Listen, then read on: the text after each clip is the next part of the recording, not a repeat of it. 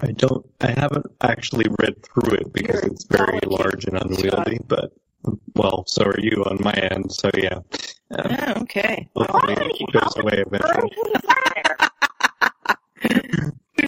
We sound pretty fun. As many as they can get with. So is there any of that we wanted to restate for the record?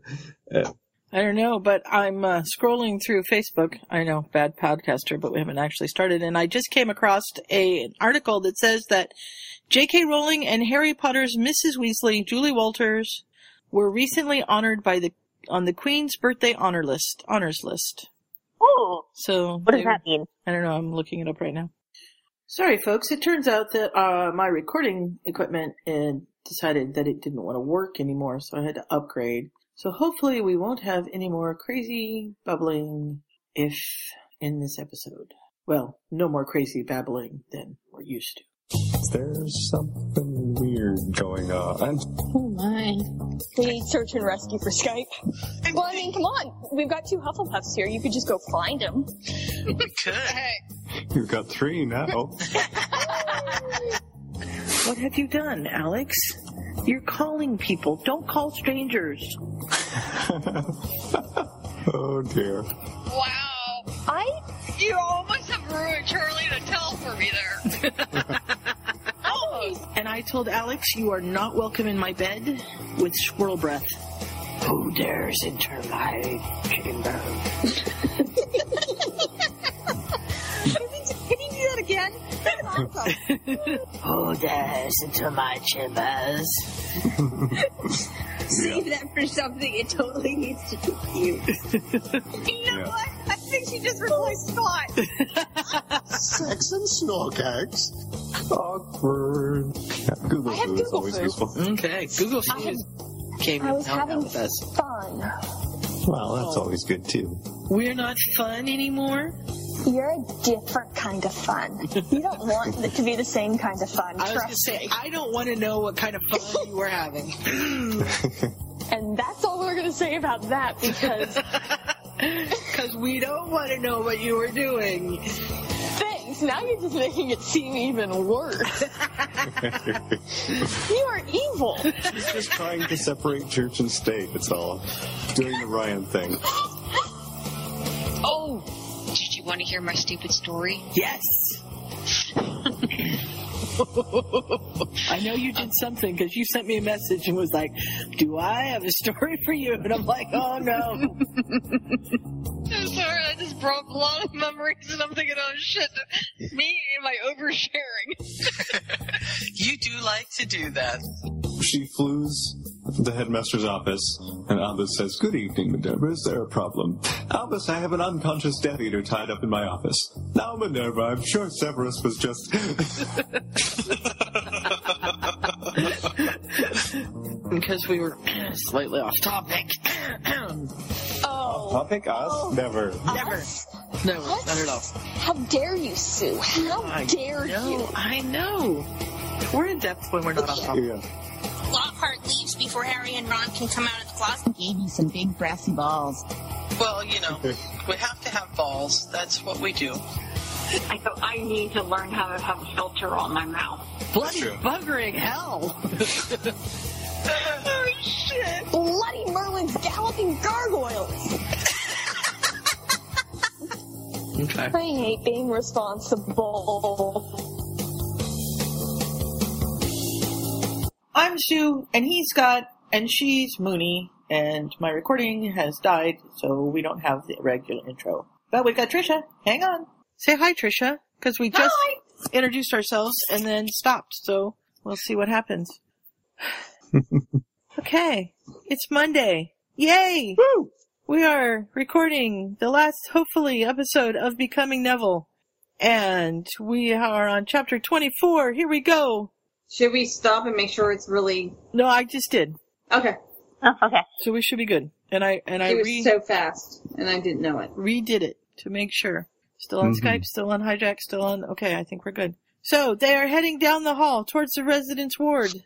They're passing the nurse's station. Nurse Nettlethorne is mad because he... Nurse Nettlethorne needs to get something out of her butt. Yes, she does. Yeah, we don't really like her. No, not at all. I compared her to Nurse Ratched in the last one. Mm-hmm. No. Yeah. Although I've never actually seen that either. But She's calling Neville ungrateful boy and, getting poor Dr. Deadwood or whatever his name is. Driftwood. That's it. See, I'm channeling the other doctor. Driftwood, Deadwood, same difference. Yeah. Dr. Chatterbug. Yes, Dr. Tattered-bug. It could be Edgecombe. Could be It Edgecombe. could be. You never know. So, isn't there a TV show called Deadwood? Yes. Yes. Okay. Set in the American West at some point, and people like to swear a lot. That's about all I know about it. Mm-hmm. It's weird. So Neville glares at her and says, I wish you'd get sacked, and they kind of ignore her and go in. And they find his mother teasing out the single strands of hair and twisting them around her finger and pulling them out. And he's like, no, Mom, don't do that. Ow. And he goes to Harry goes to get some crayons and paper as a distraction, and Neville shows Frank his new wand that he got. And says, Mr. Ollivander remembered you, and he takes it out and waves it a little bit, and his mom tries to take it, and he says, no, you can't do that. And don't touch. She doesn't seem to react well to that, so he puts it away again. Yeah. I have expected her to react very badly to a wand, just because Me of too. the Cruciatus, but I'm sure that the Mediwitches and stuff use wands too, so they're probably fairly used to it. And I start coloring, and Harry's drawing Hedwig because he's only good at owls. And Neville is trying to draw Trevor, but it doesn't work very well. But he adds some flies, and then he thinks that looks even worse. But his mother is coloring and then scribbling over it and all of that. And to me, it sounds like one of those black line drawings, you used to do as a kid. You'd color really hard with green, and then you'd color really hard with yellow, and then you'd color really hard with purple, and you'd make all these lines. And then you'd cover over all of it with black. And then black paint, and you scratch it. Black paint or black, crayon, and then you'd scratch it off, and then it would be all black, but the colors that you did underneath it would pop through where you scratched it off. That's what it sounds like to me. Mm-hmm. So, I've seen art done in kind of that style but it's like pages that are made that way, where it's just white and then there's black ink kind of on top of it. It's almost like old style carbon paper, and then you use scratching implements and make art in white. But, right. Yeah. It's kind of just a fun thing. So she has drawn a stick figure with a woman with long black hair sticking all around her head.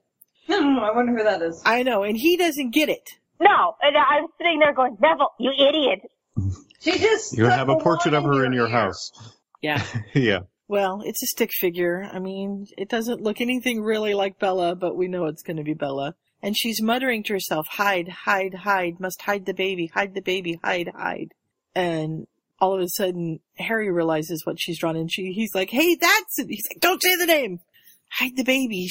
Please, Harry, stop. Don't say anything. And then Driftwood walks in, and Neville's trying very hard to stand up to him, but he doesn't take Neville seriously at all. Okay, whose bright idea was it to send them in there sans adults? Well, I think that they went to go get adults to kind of take over, but yeah, it is kind of weird. I think they were thinking nothing would happen right away, and that Harry and Neville could make a lot of noise if something started to happen, but yeah. Yeah. Snape went to go talk to Dumbledore about setting up the watch, and Remus went to Remus go? He went to go get what's her name to taste any of the medicines or potions that came in. Yes. Yeah. What did you get? I can't remember what her name is. Emmeline Vance, yeah. Well, she can test it and figure out if it's really what it's supposed to be. Yeah. She's the one order member they have that's working in St. Mungo's, so she can watch to make sure Driftwood doesn't try and sneak something into their meds. And then...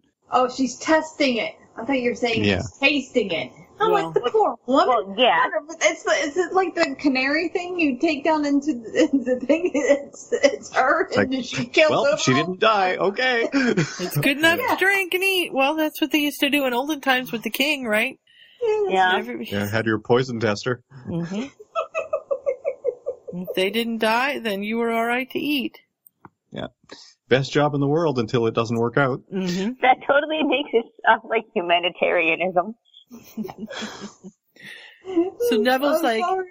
you're not touching my parents. And he's like, visiting hours are over. You boys are going to have to leave in a minute. And Neville's like, you try to get us off these premises. And Harry uses Rita Skeeter, which I absolutely adore. Yeah. The Daily Prophet would love to print that. The Longbottoms are heroes. And besides, I have a good friend you might have heard of. Yeah. She loves to print anything about me. Mm-hmm. And my causes. Mm-hmm. And he says the name Voldemort, and Driftwood is like, don't say that. And Harry's like, why not? Voldemort. Actually, he doesn't do that, but if I was Harry, I would. I would, man. It's making me think of Princess Bride. It was just like me wanting to give you more letters and stuff like that, just to see if you would mess up. Mm-hmm. Yeah, I was already messing up, but thank you. They told me not to. I appreciated it. I was listening to you the whole time, even though I was concentrating on the other. So I know what you were up to. I was trying very hard to get this to work since we were all Daleks, and knock on wood, it seems to have cleared it up. So hopefully spending $25 for the podcast was what we needed to do. Mm-hmm.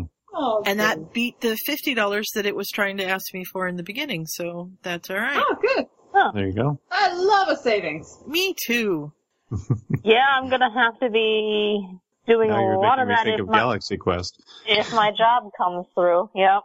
And Driftwood is kind of trying to, well, he says he's insisting on examining her, and then notices the picture. And Harry says, hey, do you recognize who that is? And then Driftwood looks at Neville and says, do you really think you really want them to remember 5 days of Cruciatus? No one would want to remember that. Mm-hmm.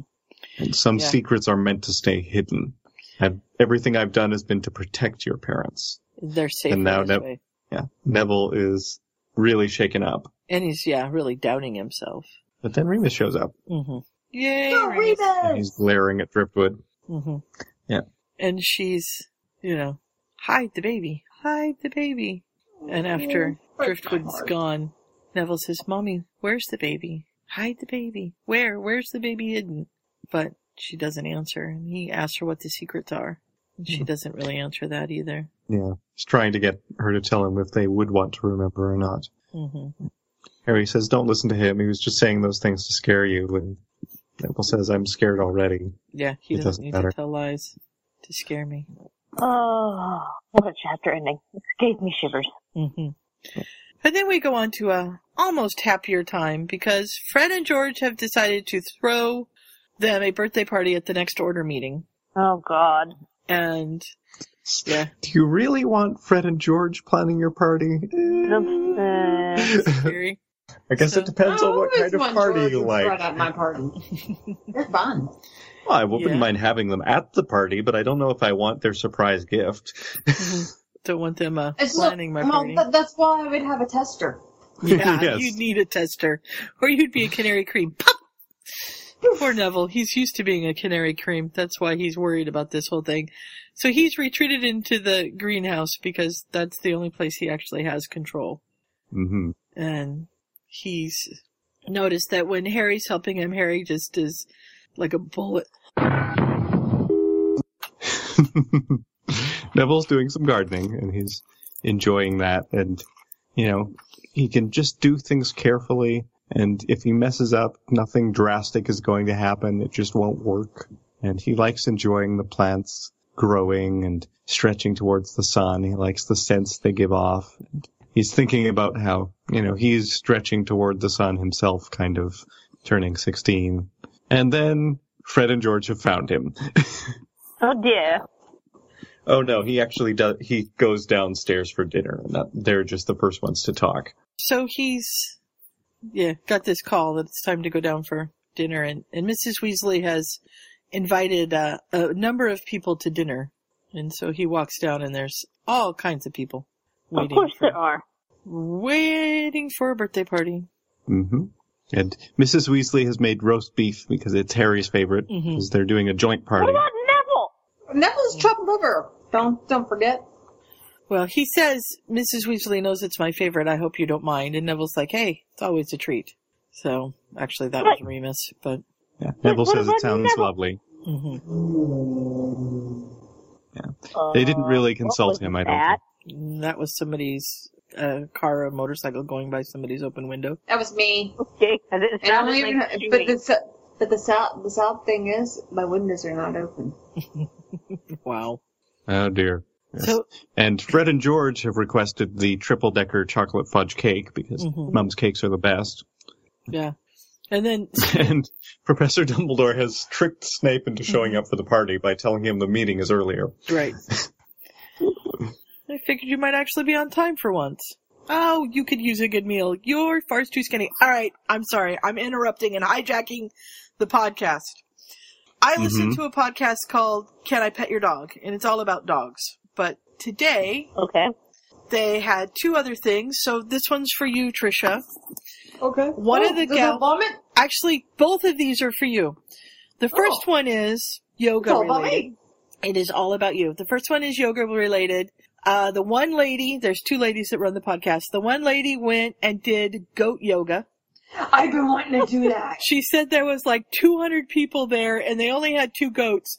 But it lasted over an hour, and it was hilarious because whenever the goats would come, like 6 people in the immediate area would stop, and everybody would take your picture when the goat jumped on you, and then they'd promise to take pictures of each other whenever the goats jumped on them. So apparently it was hilarious, but it was very exciting, and they're all into goat yoga now. The second one was, and the reason they got the cat was a long and convoluted story, so I'll just say that the other lady got a kitten.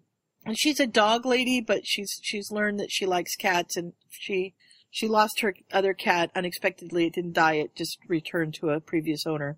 And so they were depressed, and they decided to go to the Humane Society just to cuddle with cats because they thought that would make them feel better. And of course they ended up bringing home a kitten. Well, the kitten's name was Severus, named for Harry Potter. Oh. And she is not a Harry Potter fan, so they did not want to name the kitten, keep the name Severus. But I totally love what they ended up naming him because they kept it in the Harry Potter theme, but they have no idea that they did. They've named the kitten Rick. Oh. So they went from Severus Snape to Alan Rickman. Oh. And I just thought it was hilarious. So nice. So totally not meaning to. They kept it in the kind of the Harry Potter vein. But yeah, it was funny. So I'm sorry, but the Snape thing reminded me of it. Don't lie to me. What's a Puffo podcast without a tangent or few 7? Rabbit holes here and there. But yeah, Snape. Severus Snape. Rickman! Yeah. So, yes. Well, if and so when Snape you is there, but sadly Ron could not come. No. He's been unwell after some incident lately, and, Remus is staring at his plate, wondering if it's him, having done the whole mind diving thing earlier. Right, which they did not tell Molly about. Mm-hmm. And then Mrs. Weasley brings out the cake, and they all sing happy birthday, except for Snape. Yes. Mm-hmm. And apparently the candles themselves are singing. Mm-hmm. And they're never blow out candles, I'm sure. Okay, well, they blow them out once, and then they relight again and start singing Doing It on My Broomstick, courtesy of the twins, which McGonagall silences. Yeah. Okay, my next question is, how do they have a triple layered chocolate cake when Harry's favorite is chocolate card? Just saying. Well, because the twins have more experience about awesome things that Molly can make. There you go. But I don't know. They already did Harry's favorite with the roast beef, so not everything has to be his favorite. This is supposed to be It is his birthday. It's supposed to be Neville's birthday. Favorite. And the thing is, Neville didn't get it. Yeah, they just didn't consult they didn't ask Neville what any of his favorites were. How rude. I know. Oh, that's what I've been saying. It just, poor Neville. This is Neville's story. I know. I revolt against this author. This is Neville's story. Yeah, but yes, but this is also accurate to how things were for Neville a lot of the time. Yeah, but that doesn't mean he has to have it now. Yeah, this is his story. Yeah, well. He does get to yell at Ginny about it at one point. I don't know if that was in last week's chapters or this week's chapter. But. Well, here we go. We're going to go from Neville and Harry's story to the twins making up stories for them. Because they have taken them to the library and have some of Ogden's famous fire whiskey. And Neville says, I don't think we're old enough. And George says, well, that's an unjust law. If you're old enough to have sex, then you should be old enough to get drunk. Okay, I'm not even old enough to have sex. Well, then I guess you're not old enough to get drunk. Yeah. He thought of Gran, who strongly disapproved of drink except for her own habits, which she said were purely medicinal. Mm-hmm. He'd never quite understood, though, how she expected him to believe that she needed to take so much medicine on the nights when her canasta club met. So he takes a sip, and it's just awful. And his eyes It's an acquired taste, Neville, dear. Yes. Yeah. A lot of things are acquired taste. And then he says, I'll take some more. Yeah. Oh, bye. So they drink for a while, and then Fred and George give them a patented daydream charm. And they get to have a 30-minute realistic fantasy guarantee. I want this. This sounds like a lot of fun. And so Neville's not sure what he's going to concentrate on, and they tell him that he can either think of something when it starts or think of nothing, and then it will just give him something. And we know that Harry, from the besotted look that's on Harry's face later, is thinking of Ginny, but Neville's... in ways that I'm sure Ron would not appreciate. Or approve of. When does Ron ever? Yeah. Well, especially in this one. And Neville's not sure what to think about. And at first he thinks of Lorien, the girl he met in front of the Quidditch shop. But then he's like, I don't want to have a reaction like that in front of the twins. And he gets to be back at his home, and his mother's there, and she's humming. Oh. Yeah. And she's looks healthy. He says hi, and she says hello back. And then his father's strolling towards them across the grass, and it's very nice. Aww. Yeah, we're so proud of you, son. Aww. And all of this. And then Bellatrix Lestrange shows up. Oh, he kicks her in the ass. And his mother says, don't fight her. And Neville's like, I'll stop her. She won't get through me. Don't fight her. It will be a mistake. And he's like, I don't understand. Yeah. Go ahead. And she says, you must be soft as water, hard as the raging flood. Don't fight the curse. And then she casts Cruciatus at him, and he tries, and it's nothing is working, and then he basically passes out. Oh, that's a sucky daydream. Yeah. Yeah. It started out so well. It did. And then he, blinks his eyes, and there's great big red blobs above him. And he feels like he's on a merry-go-round that's spinning, and it turns out those red blobs are the twins. And they get him back up on his feet, and he feels like he's gonna puke. We have puking here, and I can't pronounce Trisha. it, but there's it's like, oh, someone's speaking to him. This calls for a response. And he sagely replies, and she just mashed some letters, and they're like, right, okay, let's get him up. Yeah. And they ask him if it's better, and he says, maybe, sort of, a little bit. Not really. Yeah. You went a little wonky. Like, it would appear fire whiskey and our daydream charm do not mix. Duh. Yeah, really. What did you dream about? Lots of things? Not sure exactly. Water. Yeah. And they levitate him down to his bed. And he feels like he's got bits and pieces of himself that are falling off and he feels like he's got 3 arms and 2 legs and 3 heads and all of this stuff, and he finally realizes that freaking ass tripping. It's just the twins here and there. So they jump him on his bed and say, "Don't tell anybody, especially our mom." How did nobody come to investigate? They're not like, oh God, the boys are all alone. The order members, they're fine. They're fine. And then he has an even more jumbled version of this dream. Sometimes he's sitting next to Lorien, sometimes Snape is threatening with Cruciatus, then it's Gran, and then his mom would throw Scrabble chips at him and say, "Tincture is spelled with a T, not an S," which is a thing Snape said to him in the last set of chapters. And eventually he starts having a new dream, and it's very dark, and there's muffled voices, and then eventually he starts hearing what's going on, and we can kind of realize that he's unlocked some memories that he didn't used to have. Mm-hmm. Mm-hmm. And then Remus wakes him up because he's been having this nightmare. Yeah, he's screaming. And Neville says, "Yes, I'm fine. It was just, a regular nightmare. It was dark and I couldn't move and talk." Remus is like, "I've had that one. I hate it." It's all about feeling helpless. Yeah. And he finally goes back to sleep, but it takes a long time. And then in the morning he wakes up and he's not very improved from the night before. No. Yeah, but he's better off than Harry, who is throwing up for the 4th time. Mm-hmm. Poor kid. Yeah, hold his liquor. And Remus is like, "I hope there weren't any drugs involved." And he says, "No." And that's all right then. Daddy Remus. Gotta love him. He goes back to his newspaper. Yeah. Harry comes back. "I wish I was dead." Neville wants to know what happened when Harry came out of the daydream charm, and Harry doesn't remember.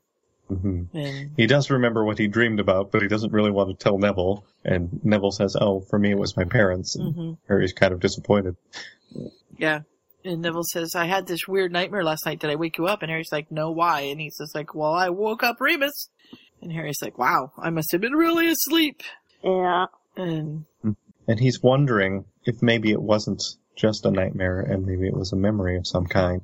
He says, "I've always had these nightmares about not being able to move or talk, but last night there was more, and it felt kind of real, and I could hear people around me and things." So he thinks maybe it occurs to him that this might have been the night that his parents were abducted. Yeah. And he wants Remus to do the memory charm that he did on Ron on him. And Remus is like, "No." And he's like, "But maybe." "No." And they say, "Well, if you don't do it, then Harry's going to try. He's smart. He'll figure it out." Harry's like, "Yeah, I will." What charm? What charm? Yeah, because he's been engrossed in his witch books. Yeah. So I hate to say it, but the first thought that occurred to me reading this was go find his Dementor. Yeah.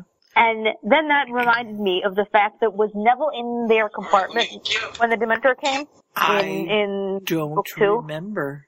Because if he if he had been, he would have been probably worse off than Harry, because I assume he remembers what happened to his parents. Mm-hmm. That's true. Poor Neville.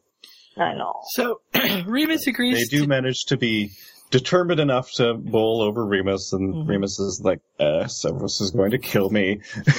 And I'll only do this if your grandmother approves. Well, at least they did that. Yeah. Yeah. And of course, he says, "Don't worry about Snape. Nobody can stand up to my gran when she makes up her mind." So that's the plan, and it actually works. She gives permission for Remus to do the spell, although she isn't really happy about it. Nope. And she's hoping that it won't work, is what Neville thinks. But she also insists that Snape should be there as well, because all she knows about Snape is that somebody else told her that this was his favorite class, which is not true. No, and both Remus and Neville do not want Snape there, and they do prevail. Yeah. So, no, it's far too busy. He wouldn't be available to do that. No. So, this doesn't work as easily for Remus as he does, because these are memories that Neville has from being very, very young, and they're kind of locked and stuff like that. So he's trying to get him to go back, and he's remembering his grandfather. "No, we're trying to remember your parents, not your grandfather." Okay, so they try it again. "Nope, it's still your grandparents. Let's try again." "How about the first time you learned to walk?" Okay, nope, that's not it. Okay, of course he's not going to remember any of that. Right. So how about the first time you saw Bellatrix Lestrange? Well, all he remembers is being in the Department of Mysteries. So that's not helping. And he's like, all right. So finally he just says, "What's the very first thing you remember at all?" Mm-hmm. And it's somebody standing around him. He's in bed with this blanket, and Mommy and Daddy are gone, and strange people are telling him it's all right. Mm-hmm. And then there's a block. Yeah. And and he finally says, well, says, try remembering the dream. Now you should be able to understand. And he's like, he knows he must stay still and he must be quiet. Where are you, Neville? Is something covering your eyes? And he tries to talk and he can't. He uses his mouth moves and everything, but nothing comes out. And then Remus said, did somebody say Silencio? Was it Bellatrix? Was it Rodolphus? Was it your mother? Yes. Okay. So then we kind of get, okay, there's banging on the front door. She whirls around. She smells like cinnamon and flour from the biscuits they were making. And she pretty much just sticks him in a cupboard, and he's got a death hold. And so she impedimentas him, and she silencios him, and she leaves him in the cupboard. And I found I don't know what the symbolism or what have you of having Neville and Harry in a cupboard just... Mm-hmm. Oh. Yeah. Mm-hmm. This is more of a kitchen cupboard, because he's laying on a lumpy sack of potatoes, but yeah. Yeah. It's like the pantry. Mm-hmm. And then he realizes, this is... When she shuts the door, this is the darkness that he just has been dreaming about. And then Remus brings him out of it, and he's like, no, take me back, I want to see him. And Remus is like, that's enough. And he's like, no, you have to take me back. And he's weeping and just drained. I mean, that's what the theory was about Harry and the Dementors, is he wasn't really afraid of them once he realized what he was hearing. Right, he wanted to hear his parents. And he wanted it. It was just like, heartbreak. And, he's having all those irrational feelings, like if she really wanted to protect me, she wouldn't have left me. And, if she hadn't, then you would have been killed. And before they noticed, that before she left, she gave him some memories. She used him as if he was a pensive. Mm-hmm. Couldn't she have apparated with him? Not if they put an apparition block on her. I suppose. Oh yeah, that's right. I don't know if that's canon or not, but I've read it enough times. So they've been trying to figure out a way to counter the Cruciatus curse, and they had a breakthrough right before the Death Eaters showed up. And those are the memories that she puts in his mind. And so now, when the next order meeting happens, he's going to go in and talk to them about what he saw. And Harry's pretty sure Snape's going to freak out. Mm-hmm. But yeah, and Harry wants to go, but they won't let him. Yeah, he's just pacing around and making Neville nervous. Mm-hmm. Well, I think Neville's sort of pacing too. But he's been practicing his speech, so he goes in and he tells them. And Moody says, I have an idea. If it was top secret, almost nobody knows, but your parents were investigating how to resist the Cruciatus. So that could very well be what it is. Mm-hmm. Yeah. And they all go nuts and start talking over Neville about everything. Mm-hmm. And finally he just looks at Dumbledore and says, what about my parents? So they're going to set up another watch over the parents, but And then he's really upset with himself because he should have figured this out a long time ago. And it took Harry finding the word scratched off of the candy wrapper to actually get it figured out. And so he's really upset with himself. And Harry... I wonder how long they've been doing that. I mean, the whole time?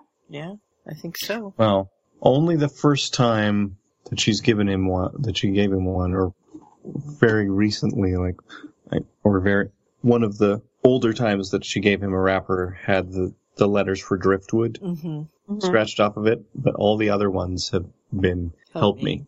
So he's really affected by the whole thing, understandably. Yeah. And he is going to help his parents, not only for himself, but for Harry, who doesn't have parents that he can help. And he has another poor night, understandably enough. Lots of dreams of darkness and not being able to move or speak. And then Harry wakes him up and apologizes, and Neville says, it's fine, I wasn't sleeping very well anyway. Mm-hmm. And they open the door, and Snape's there, and he's like, did something happen to my parents? And Snape's like, not everything is about your parents. The world continues to turn, and we need to get the laboratory set up. Yes, they're doing this ritual at the full moon. Mm-hmm. So. I thought they already did one. They did the cleaning ritual, but they haven't done the ritual to set up the actual laboratory. So Snape is going with them to Diagon Alley to buy supplies. And Snape says, "Do you gentlemen always sleep so late? Half the morning is wasted." And Remus says, "The world continues to turn, Severus," which is what he just said to Neville about his parents. So it was kind of funny. Not that rapidly. Mm-hmm. Yeah. And we could all do with some holiday. Mm-hmm. And they're going to go to Fortescue's ice cream.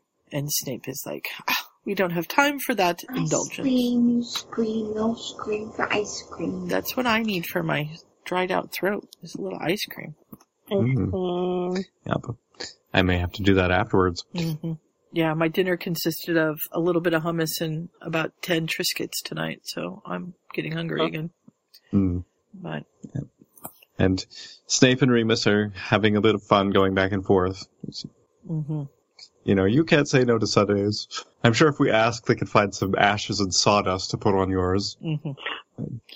Yeah, so they're gonna rip the list in half, and Neville and Snape are gonna go one way, and Harry and Remus are gonna go the other way, and they're gonna meet up at Fortescue's for sandwiches if you don't want ice cream in 2 hours. And off they go. And they walk into the first apothecary. Slug and Jiggers, of course. Yes. And, hey, look, it's Lorien. Hey. This happens to be the one she works at. Mm-hmm. And she's like, Mr. Snape, Professor Snape, you're a little early, aren't you? We don't usually see you till mid-August. And he's like, well, this isn't for school, this is for something else. And then she's like, Neville! And we find out that she was a Slytherin. Yay! Yes. And Neville's brain goes, tilt, good Slytherin, what? Yeah. Damn it, Neville, we exist. And he said, and she's like, aren't you a Slytherin? And he's like, no, I'm a Gryffindor. And she's like, oh, well. Gryffindors can't be all bad, especially not someone who likes Tolkien. And it's like, yeah, I guess, Slytherins can't be all bad either. Mm-hmm. And we're not in school anymore anyway, so hey. Yeah, it works. Or she isn't, at least. So she pulls him in the back room, and he's reading off the list, and she's trying to find things, and they're talking as they go along. So we need bat spleens and powdered rumpet horn and all that stuff. They figured out that they overlapped a little at school. Yeah. And then she's like, wait a minute, you're a Gryffindor? What's your name again? And he says, Neville Longbottom. Sweet Merlin, you're the boy that stole the house cup from us.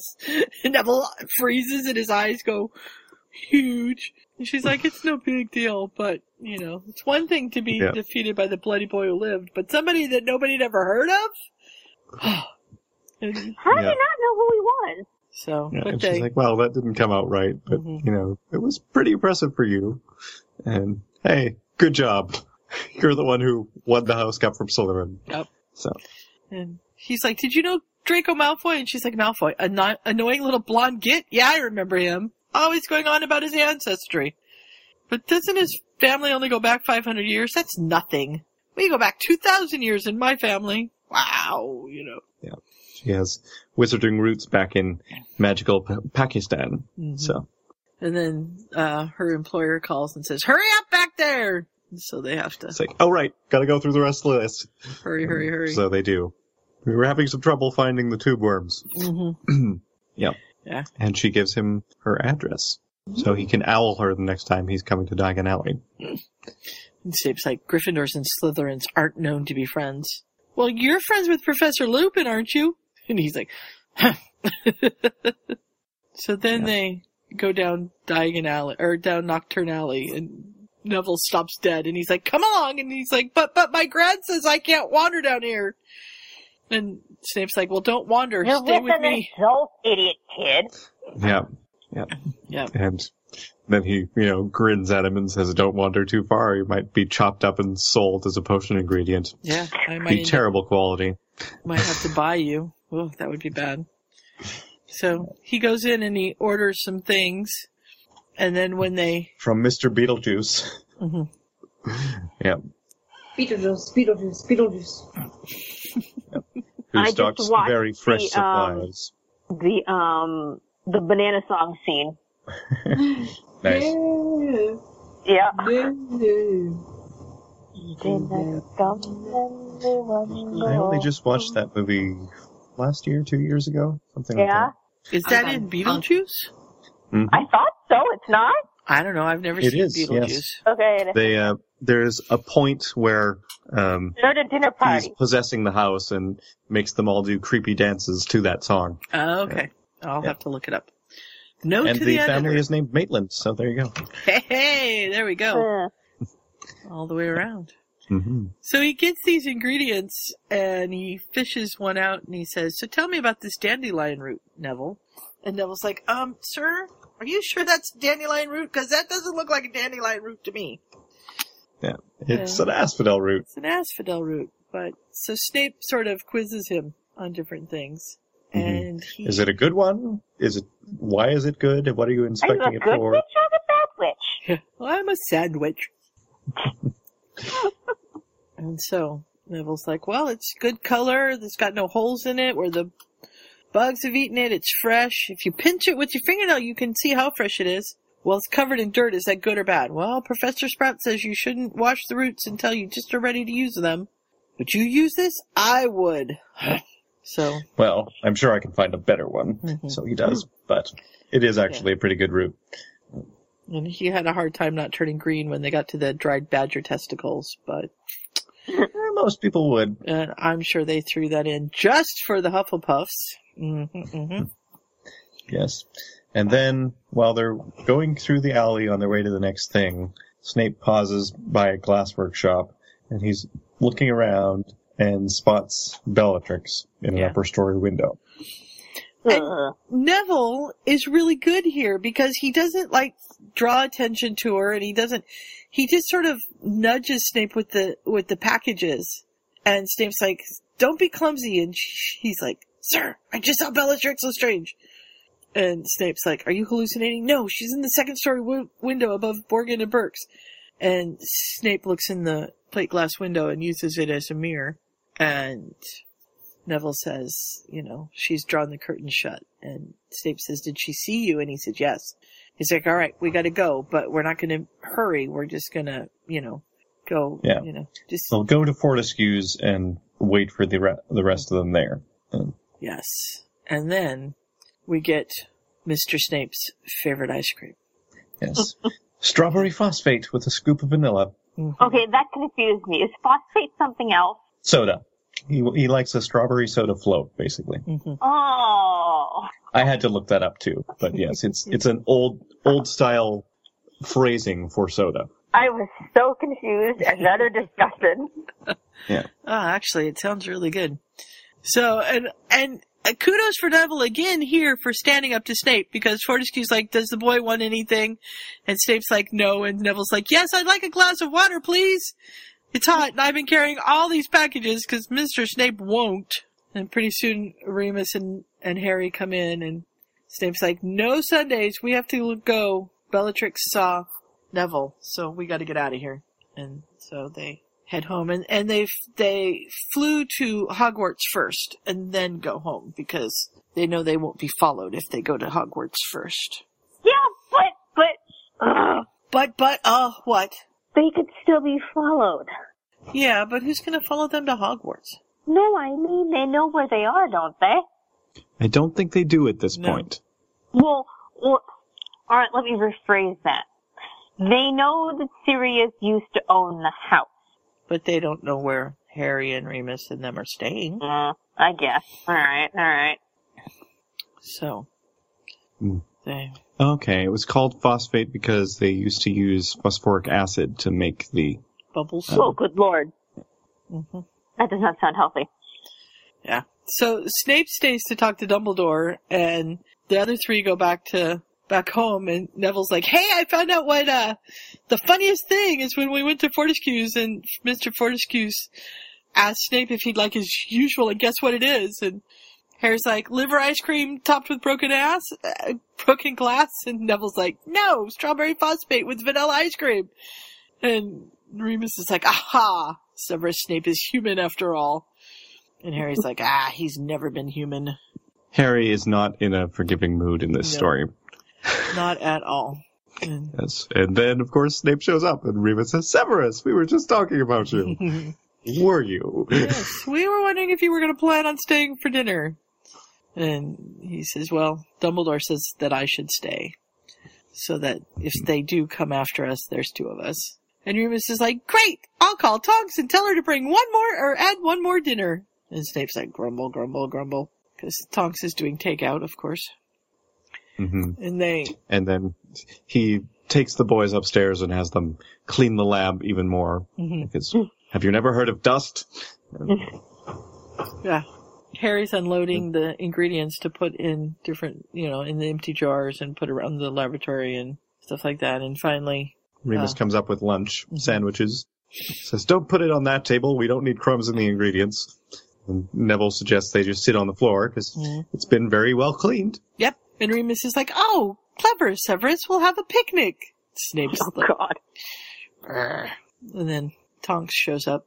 Yeah, wants to know if she should bring dinner up and says Snape vetoes that because they'll have spills all over everything. Yep. So they go back down for dinner. You can't clean it up? No. Don't want to get crumbs in the ingredients. Oh, I suppose. And along with whatever she was originally going to bring, Remus has put in an order for ice creams, including a strawberry phosphate. Mm-hmm. Yeah. Who's the strawberry phosphate for? You just know Snape's flush bright red and his ears are glowing. Yep, I don't know. I'm not sure if Snape would blush. He might. It's hard to say. Yeah, he might be able to control that. But anyway, on to chapter 29. 29. So they come down the stairs the next day, and, well, Neville comes down the stairs and finds Harry looking dissatisfied out of the room because Snape's still here. My God. Why is that Snape still here? And Neville says, well, he wasn't so terribly awful last night, was he? And Harry's like, yeah, but Tonks was here. Yeah, well, I guess Tonks does make everything funner. Yes. It'd be nice to have Tonks around most of the time, I think. Mm-hmm. Ah, well. Except that she'd break everything, so you'd have to unbreak everything. Yeah, well, but they're wizards. Oh, if you have magic, that's all right. Or, just invest in a lot of Tupperware. There you go. Or what have you. Things that bounce. Oh, boy. And Harry's like, I swear this is worse than living with the Dursleys, which it's not. We know it's not, but there you go. No. Harry's a little overdramatic in this story. It is a bit overdramatic. And, yeah, Snape sighs deeply when they appear. But Remus is like, good morning, boys. Sleep well. And Neville, so not a morning person, the rest of them. I know. Neville's polite, but Harry's more of a grunter in the morning, I think. Yes. Harry would probably get along more with Snape in that sense, but he'd be horrified by the idea. Mm-hmm. Yeah, of course. And Professor Snape, I'm sure just for his own taste and consideration, has asked the house elves to bring them breakfast because he's tired of toast and Weetabix too. Soggy Weetabix. And, yep. Burnt toast, I'm sure. Mm-hmm. So Neville's having kippers and he's very excited, and I think there's some bacon in here somewhere. And bacon. Mm-hmm. Always helpful. Mm-hmm. And they're gonna start getting ready for this consecration. Is that the word? Is that what that word says? Consecration? Yeah. Basically, yeah. They've cleansed the room, and now they're making it a good room for, good spell research things. Mm-hmm. I knew the word, but looking at it spelled out, I was like, is that really what that says? Mm-hmm. It's usually used in religious context, but it works here too. Yeah. And then the newspaper flies out of the fireplace and bonks Snape, sends his teacup flying, and he's like, Merlin's beard! What is that? Newspaper. Mm-hmm. Apparently you could toss the paper through the flue, which I feel like it would burn, but I mean, it's magical fire, so maybe not. Mm-hmm. Well, the people if that don't were burn, the case, so. then the people wouldn't, that the people wouldn't be able to do that. And you wouldn't be able to go into the flue. Yeah. I wonder if there's like cases where you don't put quite enough flue powder in, so the edges are like singed or something. I don't really know how flue powder works, so who knows? Yeah, who knows? I like the curse, but I'm reading Melinda's new story right now, and this is my favorite curse from Melinda's. Oh, for the love of Merlin's saggy buttocks.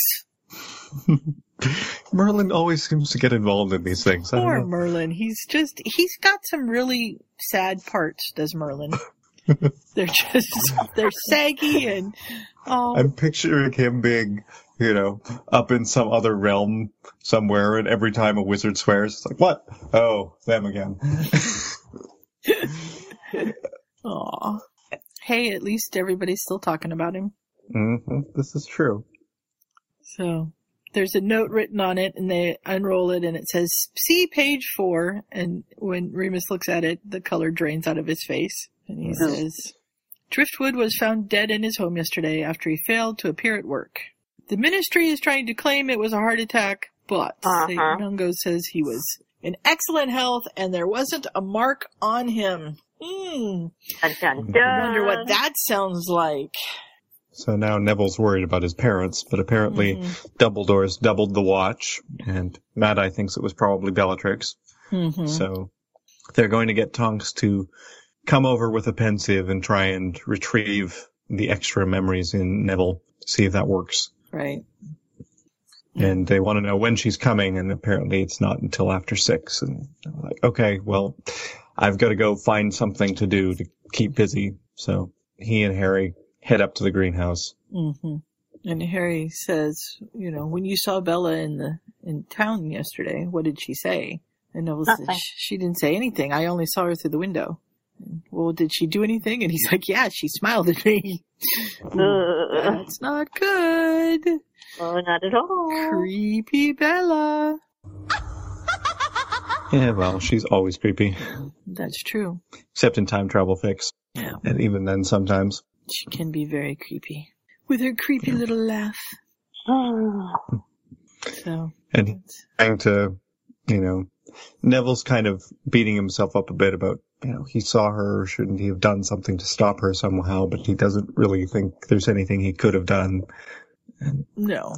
He wishes there was, but finally Tonks shows up that evening, and Neville's all nervous and excited, and she manages not to knock anything over. Yeah. She says, are you all ready to clear out your brain? And he's like, I guess. I don't know if I would want Tonks doing something like that to me, given her propensity to knock things over. I'd be afraid she'd do it wrong. But I think Remus is She almost drops the pensieve, too. I know.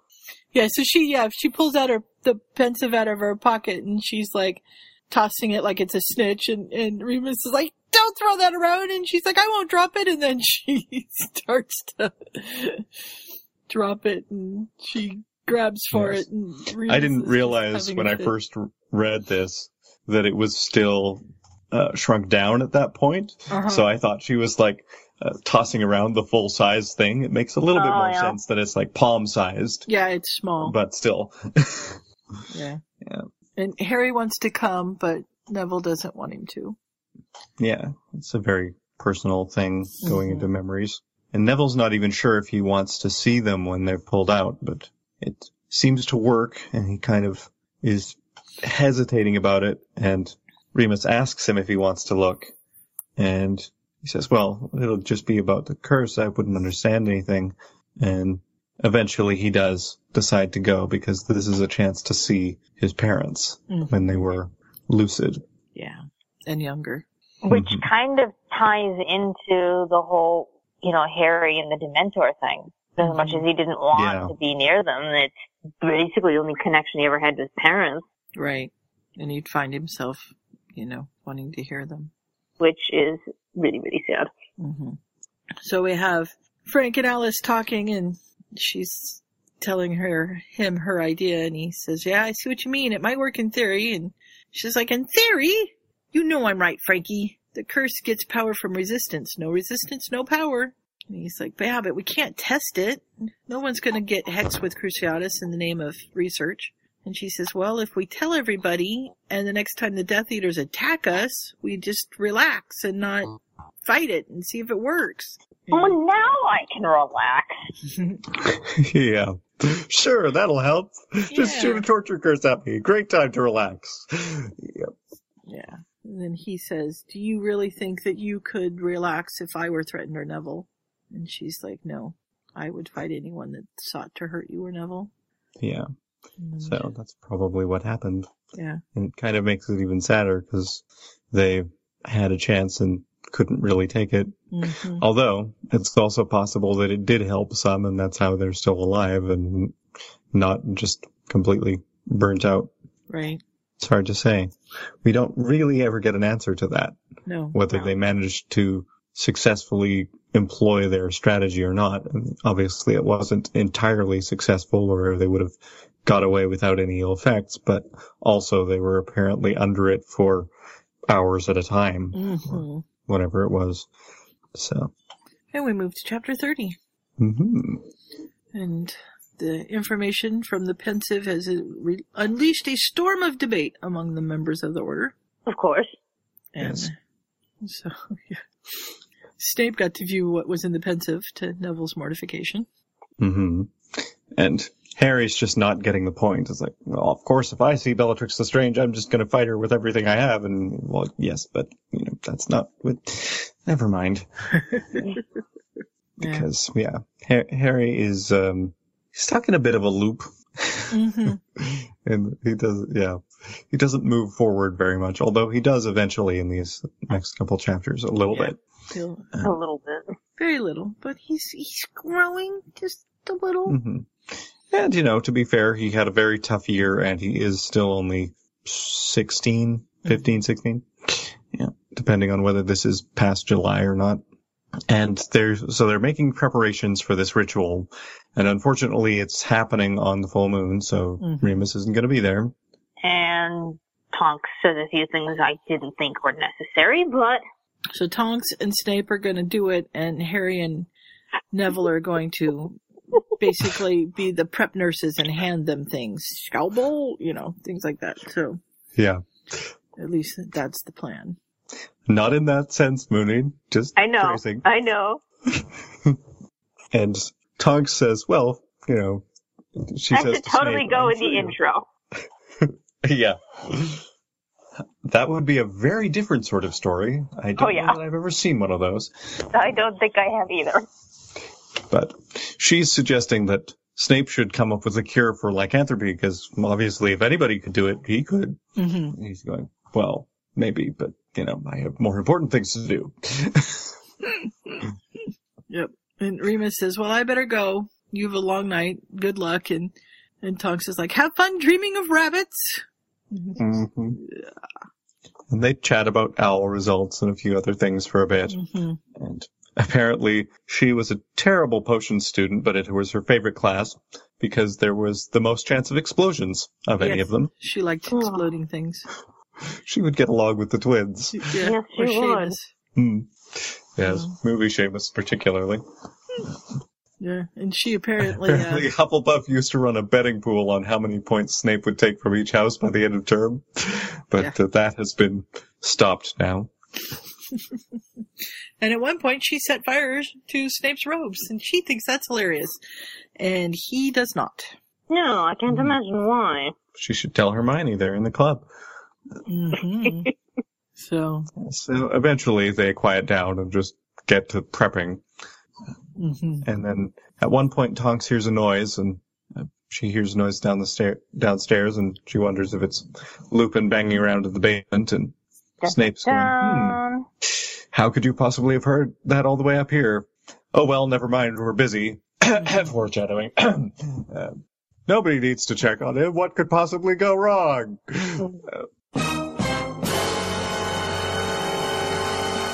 Yeah. You heard him all the way up. People. Here? Could he have escaped the basement? Oh, I doubt it. My hearing is exceptionally good, but he must be making such a fuss. I bet he misses us. Yeah. Yeah. Nobody thinks to consider that under Wolfsbane he wouldn't necessarily be making a fuss about things for that sort of reason. But anyway, they get ready for the ritual, and Tonks and Snape start in, and I like this bit that Neville's kind of surprised to see just how good Tonks is at things. Like, all her clumsiness falls away when she's working on this high-level magic. She's just flowing from movement to movement, and it's amazing for them to watch, because it's nothing like what they've been learning in school. Yeah, I think it's like a person that stutters who also sings. Mm-hmm. You know, they you rarely sing when you stutter. Right. And you rarely stutter when you sing? Yes, that's what I mean. I was like, wait a minute, that didn't make sense. But, yeah, or if somebody that, you know, if you're clumsy or whatever, but there's something that you're really good at and you get into that zone, then that goes away. And that's what's happened here.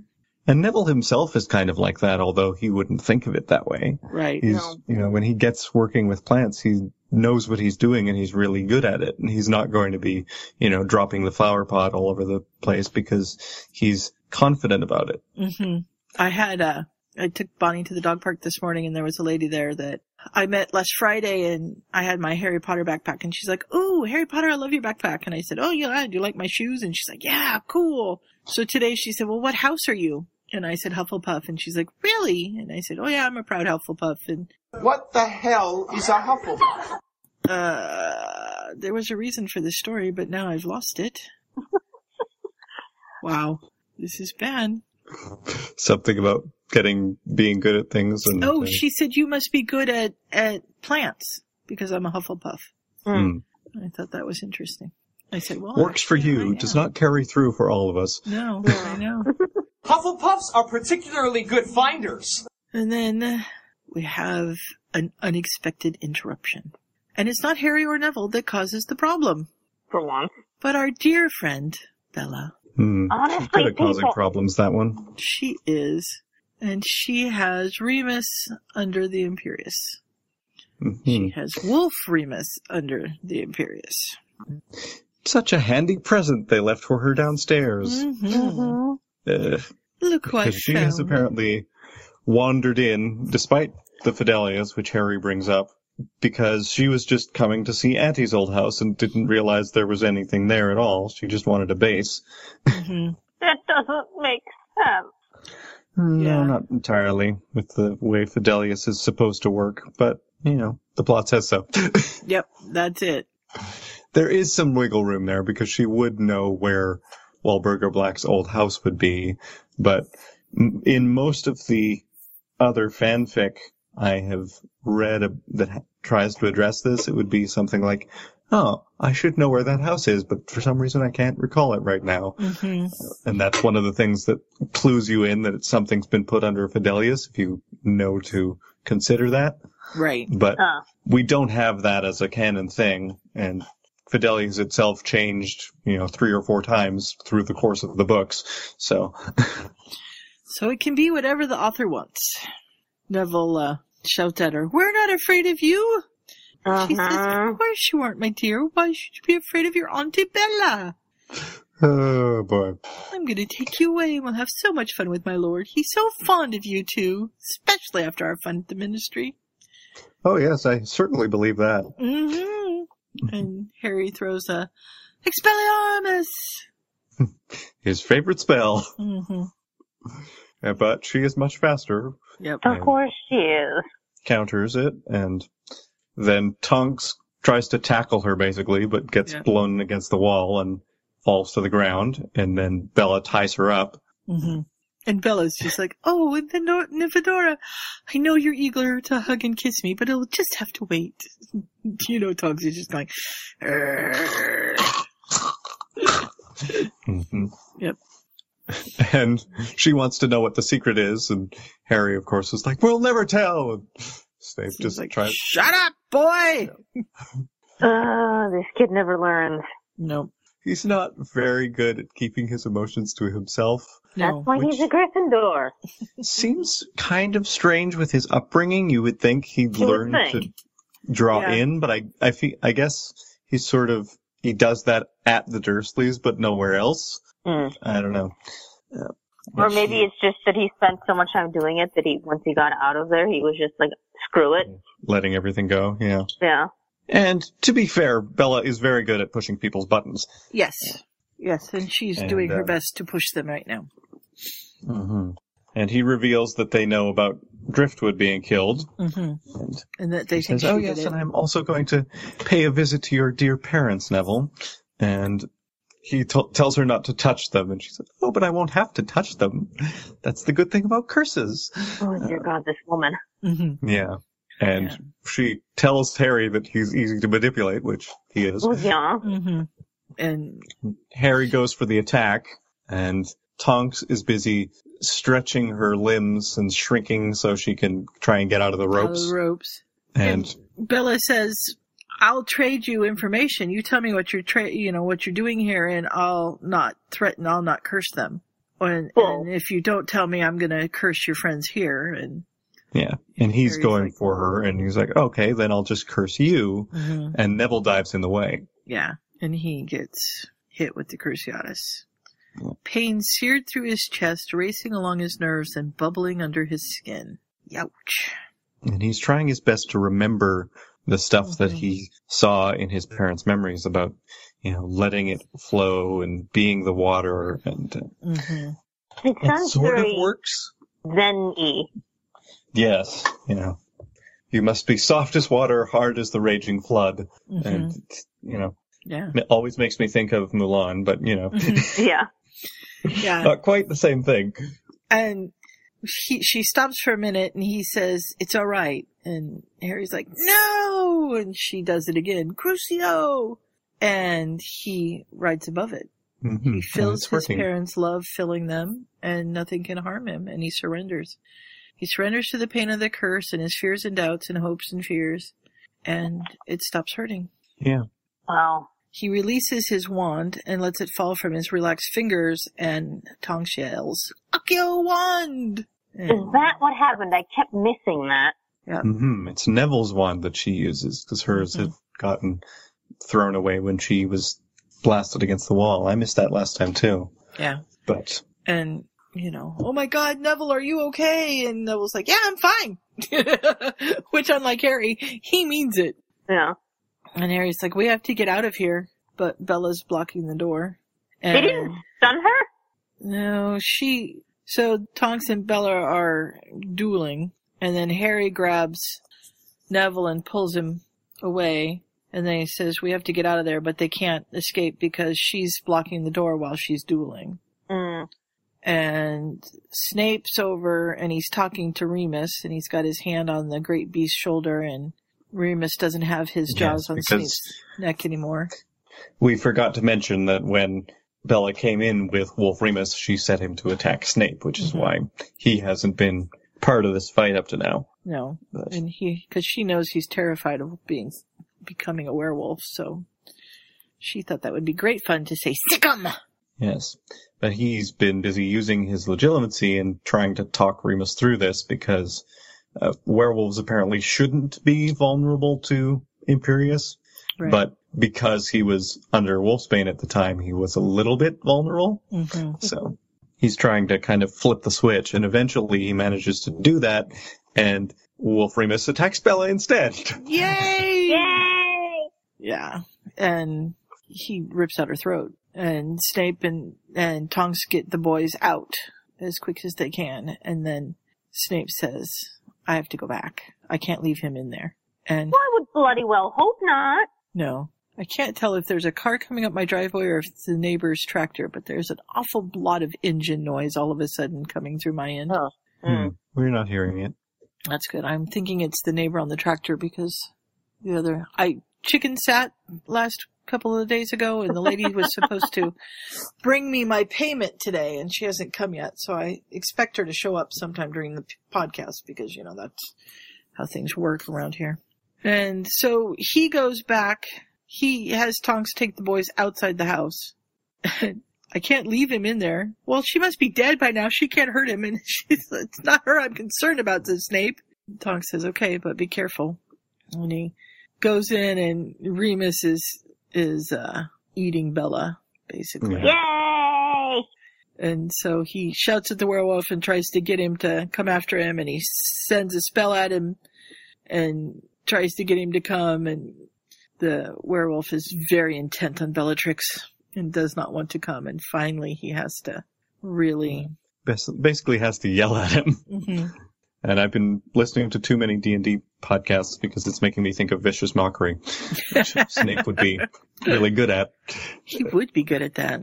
But eventually he gets Remus to chase him and basically throws him, he gets him out of the room and slams it shut and then apparates himself down to the front door and goes out through that and slams that shut. So now Remus is loose in the house, but he's the only one there. Right. He can't get to Bella anymore. It took me a few readings to figure out what that was, because at first I thought, he threw open the front door and ran out into the night. So did he leave the werewolf to run out into the night? No, he was running out.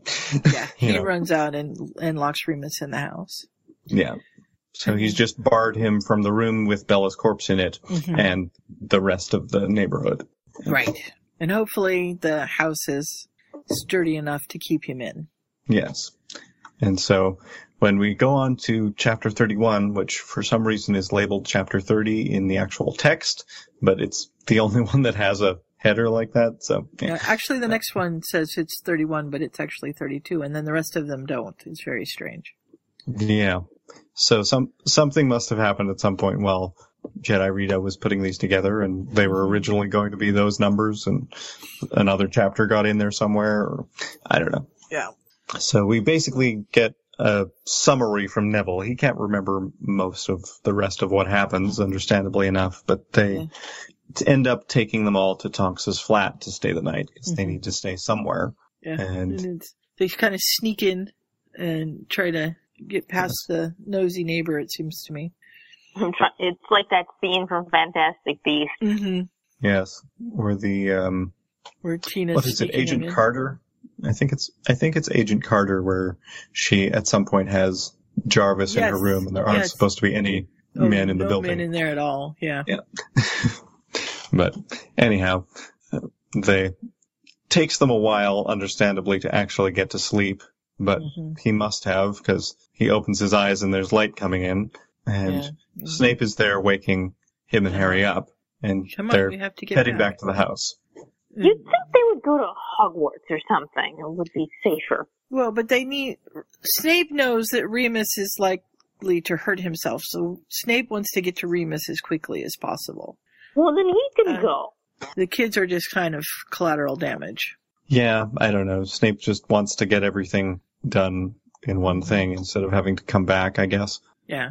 And because Harry says... Tonks has to go to work. Yeah. Should we stay here? And he says, no, it's not safe, and Tonks has to go to work.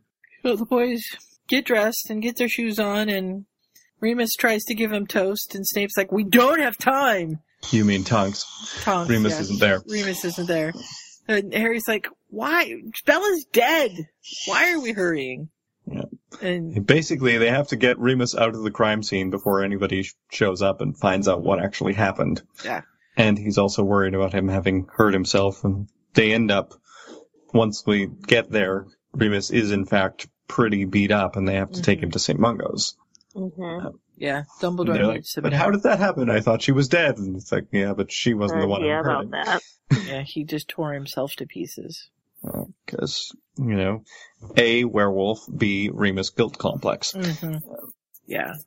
So Snape carries him down and apparates him to St. Mungo's, while Dumbledore and the boys take a Muggle cab to the hospital.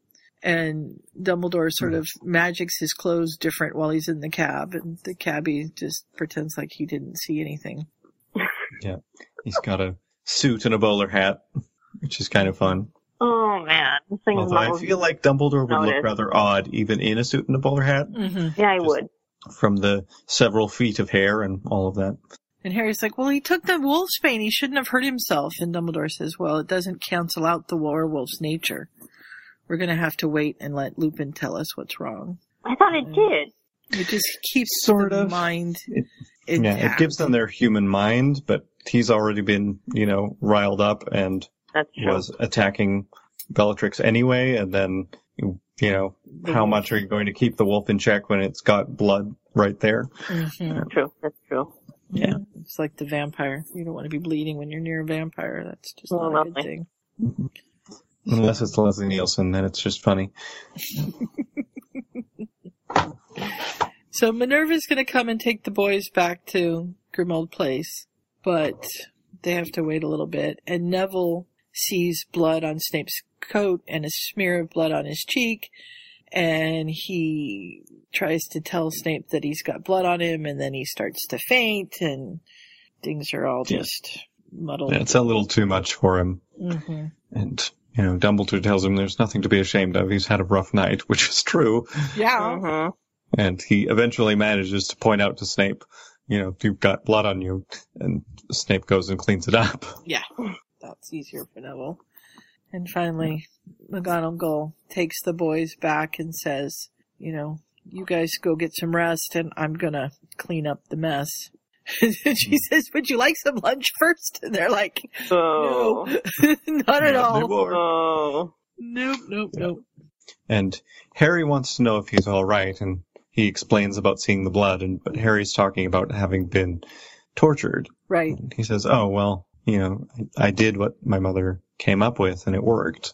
I was okay. And so they get into bed and just sort of lay there.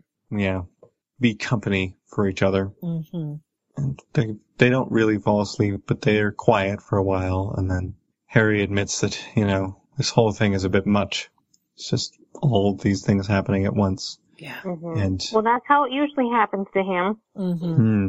And Harry says, I couldn't bear it if you actually died. I don't want anyone to die. No. And he starts crying, and so does Neville. Mm-hmm. And then Harry. And it's good for them. Yeah, Harry starts to really grieve Sirius as well. Yeah. Killing her didn't bring him back. No. It doesn't work. It doesn't work that And way. He's still blaming himself for, not doing what Snape said. He didn't really work at it, which to some extent is true. Mm-hmm. Yep, but it's also partly Snape's fault for not being a good teacher, and it's a whole bunch of things. So. All sorts of stuff coming together. But this does get Harry to admit that Snape is actually on their side, even if he isn't a nice guy. Mm-hmm. And maybe he can try not blaming other people for things. Although, you shouldn't blame yourself for a bunch of things either. Yeah. But that's a step too far for Harry to figure out at this point. Mm-hmm. And they do finally fall asleep. And they wake up later that evening in the next chapter. The light has faded. Yeah. And Tonks is there, and she's got completely white hair, which she decided on because it's the only thing that didn't clash with all her bruises. I'm just surprised at how surprised Neville is. Yeah, it freaks Neville out. Your hair's all white! Well, she's used to her being quite brightly colored. Mm-hmm. True. And she has made some pot noodles. Cauldron noodles, yeah. Yeah. Slaved all day over a hot stove. And so she makes some for them, and she wants to know how Lupin's doing. And he says, he's in bad shape, but he'll get better, hopefully. Yeah. And it kind of messed up the laboratory, and then Neville's like, hey, wait a minute, it's still the full moon. Shouldn't we finish that ritual we were going to do? And, how is it still the full moon? Well, it's like 3 days of a full moon. It is? Yeah. In Harry Potter verse, the werewolves turn for 3 days out of the month. Oh. It's like the day leading up to it, the day where it's happening, and the day where it's tipping over the other way. So right now, it's the day I remember after. that being a thing. Yeah, I've heard that before too. Is that a canon thing? I don't know. I don't know for sure. It's a Buffy thing, so people may have lifted it from there, because it's canon in Buffy that they're werewolves for 3 days. I can't remember if we actually it's in know. a lot of fanfic. We know that he misses at least one day for Snape to be a teacher and try and get them to learn about werewolves. But I don't know if we hear how long that lasts. I think he's missed more than one day of teaching, but that could also be just, it's tough work turning into a werewolf and he needs to rest up again afterwards. Yeah. It's hard to know. I don't think it's directly canon, but I know for sure it's fanon. Yeah. Oh, yeah. So. So they started it the previous night, and Bella interrupted. They went to Tonks's place and slept.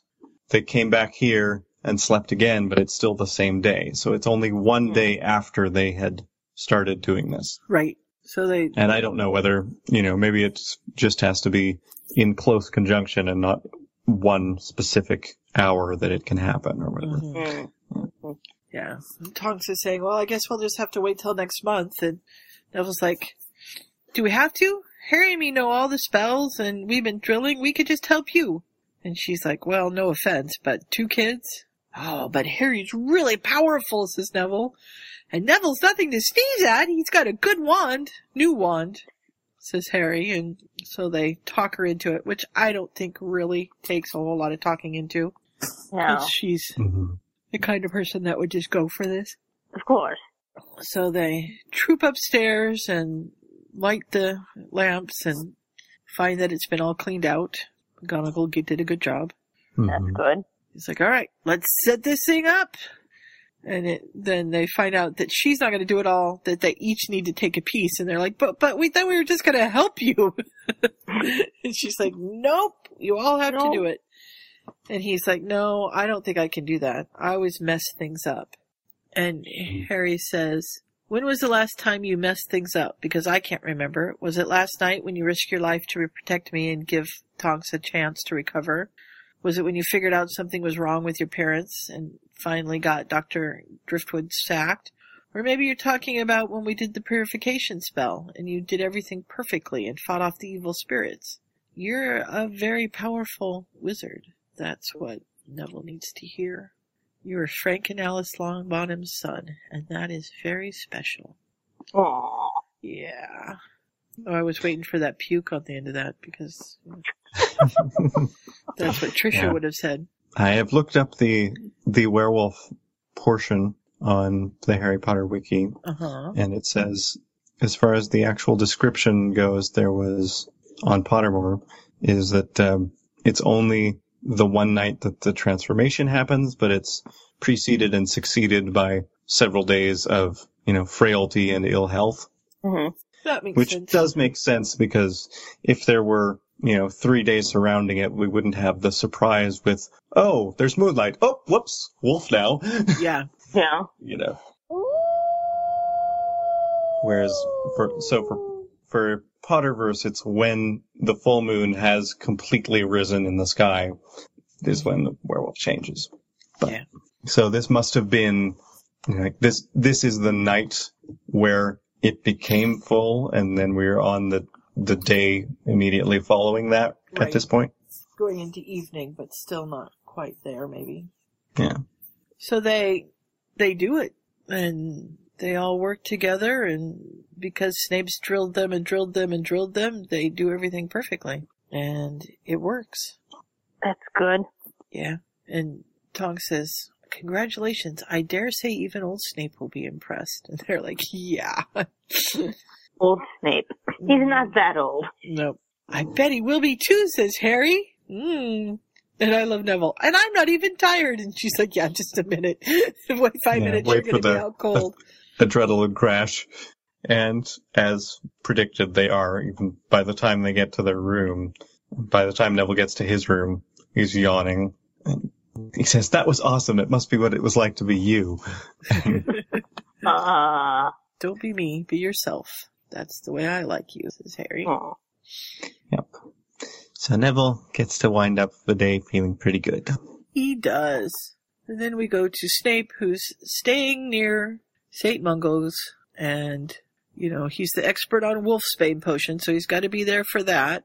And he just, he's there to advise the meta-wizards and consult with Dumbledore about Bellatrix Lestrange and various other solid practical things, and not at all because he's at all worried about Remus Lupin, because that would just be silly. Why would that be? No. Okay. So, do outsiders know that Bella was killed by a werewolf? No. No. They don't know she was killed at all. They don't even know she was killed. They're hiding that whole thing. Yeah. They just know. Okay, so Bella has nothing to do. Okay. Yeah. Remus I didn't think so, but then I wasn't sure. A bit mauled, and he told them he's a werewolf, and they're like, oh, yeah, he's, mauled himself. That happens. And Remus just sleeps the days. When he's awake, he doesn't speak or eat. And normally, lycanthropes are ravenous during the full moon period, and so the Mediwizards are very concerned because he's not eating and his health is declining, and everybody, a parade of visitors, carefully screened by Dumbledore, come through, and he ignores them all. Yeah. Dumbledore's tried to talk to him, Molly's tried to talk to him, it's not working. Minerva tried scolding him, and Dumbledore's starting to wonder if they should let Harry give it a try, and Snape says that's not wise. Yeah. He says, well, how about you? You've always had a way with words. Oh, lovely. So he tries to tell him that's ridiculous, but eventually Dumbledore cajoles him into going in there. So he goes in and just says, wake up! You're being dramatic! Eat! Chicken soup and a pot of tea! And eventually he says, I'll grant you that eating Bellatrix Lestrange would destroy anyone's appetite, but I'm sure the soup will clear your palate. Yeah. And Remus just glares at him and calls him a rude name. Yes. He says, you have 10 seconds to sit up and start eating, or I will pour this soup in your face. And Remus just turns away and he's like, I don't make idle threats, Lupin. And Remus says, I just want to get it over with. Get what over with? Why are they going to heal me if they're just going to kill me? And we're not going to kill you. We haven't told anybody. Have you not heard what Dumbledore's been saying? No, not at all. No, I haven't listened to him. Yeah, so now get up and eat. But he can't have the chicken soup because he doesn't want to eat meat. Mm-hmm. I don't blame him. Yeah. Snape's like a vegetarian werewolf. Now I've seen everything. Yeah. And Remus is upset because he ate Bella. And Snape says, well, I think even Sirius would appreciate what you've done, your method of avenging him. And he's just like, ugh. He says, yes, I expect he would. Yep. Yeah, he's resigned to it. And Snape tries to get him to sit up, and he just sort of leans against him and continues crying in Snape's robe fronts, and he's just not quite sure what to do with this. Yeah. I can't imagine he would be. And then he apologizes. I'm sorry I attacked you if I had bitten you. And Snape says, but you didn't. Therefore I forgive you. Now eat. Yes. And this is where they switch the soup for vegetarian vegetable broth. He just taps the tray and tells it what he wants, which would be very handy. Like Hogwarts. I would like having a tray like that. Just, come home from work and order up something. That would be nice, except on the days that you don't know what you want. Yes, that's true. But then you just say, surprise me. That could be dangerous depending on how many settings your tray has. Yeah, that's true. I don't know I suppose it could also just be the hospital house elves or something. It may not be the tray itself.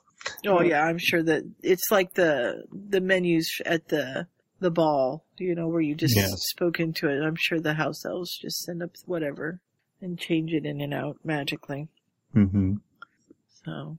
And we move on to the final chapter, which is 34, but labeled 35, just to be interesting. Contrary. Yeah. And Professor McGonagall brings the letters herself because she's been staying with them during the day while Remus recovers. And I'm going to sneeze. Bless you. Excuse me. Whoop. I scared the cat. Which one? Alex. Mm-hmm. Oh, weird cat isn't there. The boyfriend? No, he hasn't come in yet tonight. He'll be here later, I'm sure. Yes. He waits until I'm in bed and then he sneaks in and I can hear him going crunch, crunch, crunch, crunch, crunch. So, they've been having a fairly quiet few weeks. There was a bit of excitement when they discovered that they actually managed to cleanse the laboratory the way they wanted to, but there's too much else going on. Dumbledore at least was pleased, which Neville enjoys. Yes. And so they've mostly just been doing their summer assignments and working in the greenhouse. Neville doesn't tell anybody about resisting the Cruciatus because it just never really seems like the right time, and he's not sure anybody would believe him. Yeah. And he figures he knows and that's enough. Yeah. He'll just share it with a few of his friends. And, they've got his mother's memories, so they know they've got the basis of how this is supposed to work, and they can figure it out themselves. And then finally, Remus comes back from St. Mungo's, and they're both excited to see him, and they let him know about all the stuff they did with the laboratory. Mm-hmm. Oh, excellent job, boys. Wouldn't you agree, Professor? Yeah. He might, but he's not going to admit it. Yeah. Yes. And he says, I dare say they managed just as well as if you'd done the work yourself, which he's obviously not going to agree to. No. But No. he says, well, they didn't completely botch the job. My, your potion master says you didn't botch the job. Has anyone ever received such high praise from him before? And Snape's like, I liked it better when you were comatose. Yes. And then Gran is declared fit to be released from the hospital. So Neville's going to return home with her, and Harry gets to spend the last week of summer with the Weasleys at the Burrow. And they pack everything up. And they have a huge breakfast that Harry actually makes and is really quite good. Yep, but no one's very cheerful about it. I'm surprised no one comments on this. He's getting ready to flew to the Weasley's place, and, oh, but I forgot Ron's Quidditch magazines. No, you didn't. They're in there. I'm sure I left one in the library. Come with me to look, please. Yes. And he basically just wants to tell Neville that he's happy he's friends with him, but he can't quite manage to say that. And he asks him, write to me, won't you? It's like, well, I'm going to see you in another week when we're back at school. But he wants him to write anyway. These two are slow on the uptake. Yeah. Yeah. And so Neville has a friend. He does. And then he gets to the grandmother's hospital room, and she's getting her hair dyed lavender by Beauty Witch. Mm-hmm. And she didn't realize it was already the time he was supposed to come pick her up. So he says, well, go visit your parents. I'm going to need at least another hour. And the Mediwitch keeps calling her Mrs. L, and she's like, if you call me that again... She's going to stick her wand up her nose. Like the troll. That'll be great fun. And as he goes up to the spell damage ward, he runs into Dr. Chatterjee. He says, oh, goodness gracious, Mr. Wheelbarrow, I didn't see you there. I like her a lot. I know. I wonder how much of that is just she's really that absent-minded, or she does it on purpose. I think she does it on purpose. I think it's a whole ruse that she does that just kind of keeps people out of her space. I wouldn't be surprised. Yeah. It could work either way, and it's probably somewhere in between. I know for sure she plays it up when Snape's around because it annoys him. Oh, yes.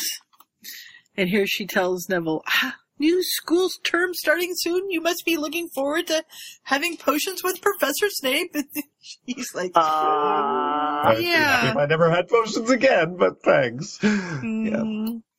And she tells him that she'll take good care of his parents while they're gone, and that there's not really been a lot of change. So he comes and talks to his dad for a bit, and he doesn't really... It's got to happen at least once. Yep. So he goes over to sit with his parents, and he starts talking to his dad about some of the things that happened. And he talks about the laboratory, but he doesn't tell them about the Cruciatus because he figures it would upset them. And he doesn't mention Remus being a werewolf and all of that. Right. But, he says, we were trying this thing and there was a problem but then me and Harry did it the next day, and it all worked, and we fixed it ourselves. And, well, with Tonks too. You probably like her. I like her. But we did all the spells, and I did stuff too. I wasn't just handing them stuff, and I do miss your wand, but my new wand is doing really well, and, and his mother is just there brushing his hair, and she starts humming the old lullaby that she sung to the doll when he was there before, and I think maybe he saw it in her memory. Yeah. And so he starts singing along, or actually, as she's humming, he starts remembering what the words should be. And so he starts singing them. And she sort of slows her brushing, and then she looks at him, and his dad actually looks at him and focuses on him, which hasn't happened in years. Right. And she brushes her hand against his face and calls him my baby. My baby. And that is the end of the story. Yep. They're not fixed, but there's progress. There's some things happening. Progress is good. And, I like a good fic where the Longbottoms actually do come back to themselves and they manage to heal them and such, because it's always nice to see that kind of things. We like to give our favorite characters their family back and stuff. Right. Or like when Harry gets adopted by somebody and has an actual nice family instead of the Dursleys, or things like that. We enjoy those stories, but it's nice to see ones like this too, where it's like not everything has a miraculous magical solution. Right. And yeah, I like she's left it open because there's obviously some progress from where they were at the beginning of this story. So maybe that will keep going, and maybe he does get to have them back in another year or two. But for now, it's just the first few steps. Baby steps. Baby steps are good. Well, he's made friends with Harry. Better friends, anyway. Yeah, which is nice because he's lonely and he watches this trio and he wishes he could be part of it. And he's always sort of liked Harry and wanted to be Harry's friend. So this was a great opportunity for him. I don't know how all these kids survived the traumatic childhoods they had. I mean, Harry had it bad, but Neville had it bad too with his domineering grandmother and all that. And there's Ron with his inferiority complex, and Hermione with her sublimated inferiority complex. And you say that word, and all I can hear is Jen say that word in Masterfic. Yeah, Heck, Voldemort probably has an inferiority complex too. I don't know. He's got something going on. Yeah, he just hides There's it. not a lot of mental health in the wizarding world. No, there's not. Some of the more well-adjusted people seem to be like Charlie, who runs off to be with dragons all the time, which is not necessarily that well-adjusted. No, but dragons. Dragons are fun. Yeah, dragons are cool, and he knows what he's doing, so at least there's that. I don't know. It was a fun story. I like seeing Neville kind of come into his own. And like Scott said, I really like seeing Neville's parents have at least the opportunity to get better. Yeah. And I liked the idea of her passing him little hints in the candy wrappers, and because we know that she gave him candy wrappers. That's a fun use of that, yeah. So actually having a point to them. So I just thought it was a fun story. There's some neat little fleshing out of the wizarding world and things like their rituals that they do, and getting possessed by the ghost of Regulus or however you pronounce his name. Yeah. And all of that sort of stuff. Although I guess this was before we knew that he was a good guy. Yeah, I think so. Or she's choosing not to deal with that. Or maybe it's just the general darkness of the workroom. Yeah, it was fun. I enjoyed it. It was not the story I was expecting. Like, I thought I recognized the title and thought I had read it before and had not. I was thinking it would be more like probably 6th, 7th year, because that's when Canon Neville really did his, progress and becoming a new person. But this was interesting too. The idea of Harry having some company at Grimmauld Place was nice, and Neville having some company in general was good. That's very true. Yeah. And I kind of like Gran in the hospital. She's fun. Yeah, she's kind of fun. She doesn't take anything from anybody. No. Although she's probably terrible for the people who actually have to take care of patients. You realize smoking is not going to help your health. Oh, well. No. When has that ever stopped anybody from doing anything? Yes. Yeah. And just watching the whole, watching her all the way around, she's just a hoot in the hospital. And it's nice for Neville to have a break from that, to be a bachelor, although he's probably very sick of Witchabits and cauldron noodles. Oh, really? He's got to learn some things from Harry, apparently. Yeah. It was nice for Neville and Harry and Remus all to have some part in taking down Bellatrix. That was kind of good closure for them. Yeah. Although obviously we like the way it happened in canon as well. But. Not my daughter. Not my daughter, you bitch. Yeah. It's sort of up until that we kind expected it to be Neville. Yeah, Neville to to do it, but to get that chance. There's a so great... he does kind of in this one, although Remus gets most of the credit, I guess. Yeah, well... Not that he'd want it. Those teeth, you know. But yeah, thanks for finding this. I don't know who recommended it. We tried to look that up before and I couldn't find it, but... recommended it on the forum and I read it, but I got the Slash version of it. And I was like, I don't know if we're going to want to do Slash on the podcast. And somebody said, oh, well, there's a non-Slash version, so... Have we not done Slash on the podcast? We've done a little. I feel like we have. A little Remus. There has to have been some Remus Serious or something like that. Yeah. Oh, Shoebox. Yeah. Shoebox and and I'm sure Snape Harry has come up at least enough to mention that we think it's weird. Yeah, there's another one. Something Harry. We haven't done much. We haven't since we sort of became the full-time hosts because we tend to stick to canon pairings a lot. But I say we should branch out. You want to do Slash? Yeah. Sure. Stealing Harry is Slash. Barely. Oh, yes. When did we do that? 3rd season. I don't remember if I was hosting or listening to those ones. Yeah, I think or if we really want to branch out and do Fem Slash, that's totally fine by me. We could do that. Yeah. Find a good Tonks Flurfic or something. There's a pairing I've never thought of. You guys find it, and we'll do it. Wow, I just looked up Stealing Harry to see who was in this. Yeah. And it's got 2,691 downloads. Wait. Yeah. There you go. I know Chi was in a few of these. Rin is in this one. Oh. Oh, and Mullenda's in it, too. Oh.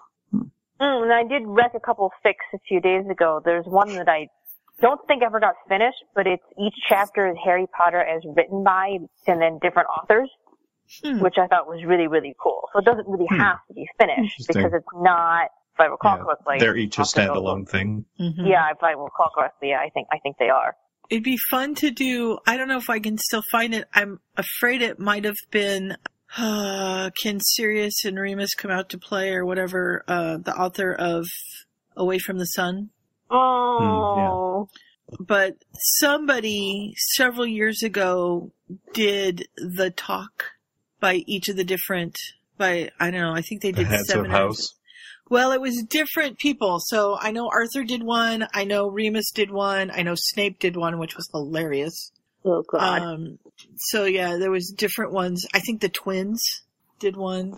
So that would be kind of fun to do that little series if I could find it. But if she's the one that did them, then I won't be able to find it because almost all of her stuff has been taken down, or all of her stuff's been taken down. But yes, this was our last podcast of season 8. So hopefully you enjoyed our coverage of Becoming Neville. And if you enjoyed this and you haven't listened to the hundreds of episodes beforehand, feel free to go back and find them. There were some other funny, kooky folks who started out the podcast, and then we joined in several years on the line, and we've got a few years under our belts now doing this as well. Yeah. And we've got lots of different kinds of fics covered. It's not all the similar thing, although, as I mentioned, we do tend to sway towards canon pairings. There are also other ones. And there's all sorts of wacky, kooky things that happen in the various tangents that we go on, too, because that seems to be what we do. Yeah, squirrels! Yeah. Yes. And if the tangents are the thing that you like, you can also go and find us on Point of View Weekly, where we occasionally try to have a topic, but usually just end up rambling about our lives. Yeah, and sadly, the last one we recorded did not record, so... Actually, it recorded, but then when we finished it... Ryan's computer died. Ryan's computer died in the middle, and it did not come back. Which is really sad, because we did it was the 20th anniversary, and it was a really good podcast. Yeah. Speaking of anniversaries, today is the 7th anniversary of when I got the Sorting Hat. Aww. So very nice. That was very cool. And I remember. And speaking of the Sorting Hat, if you would like to have Sue sort you, you could come over to our forums at potterficforum.com, and that is probably the most active thread on the forum is the sorting things. That or open mic.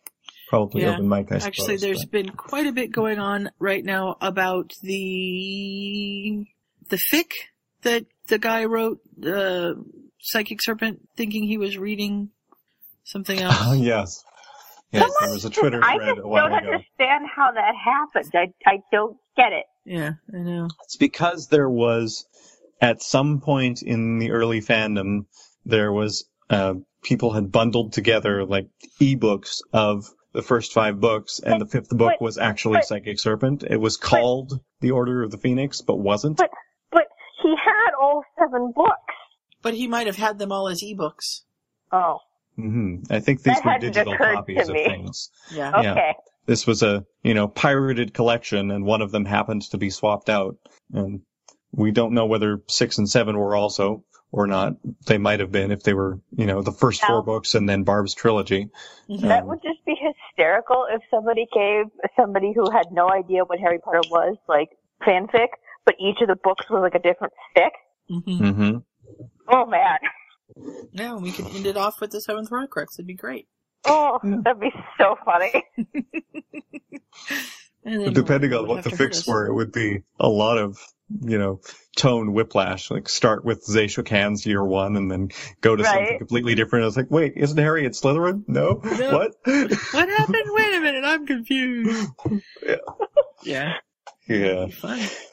Anyhow, as usual, we don't really have a way of ending off our podcast, but hopefully you enjoyed it, and feel free to make recommendations to us for stories for the next season. We may not take them. We may not take all of them. We may take some of them.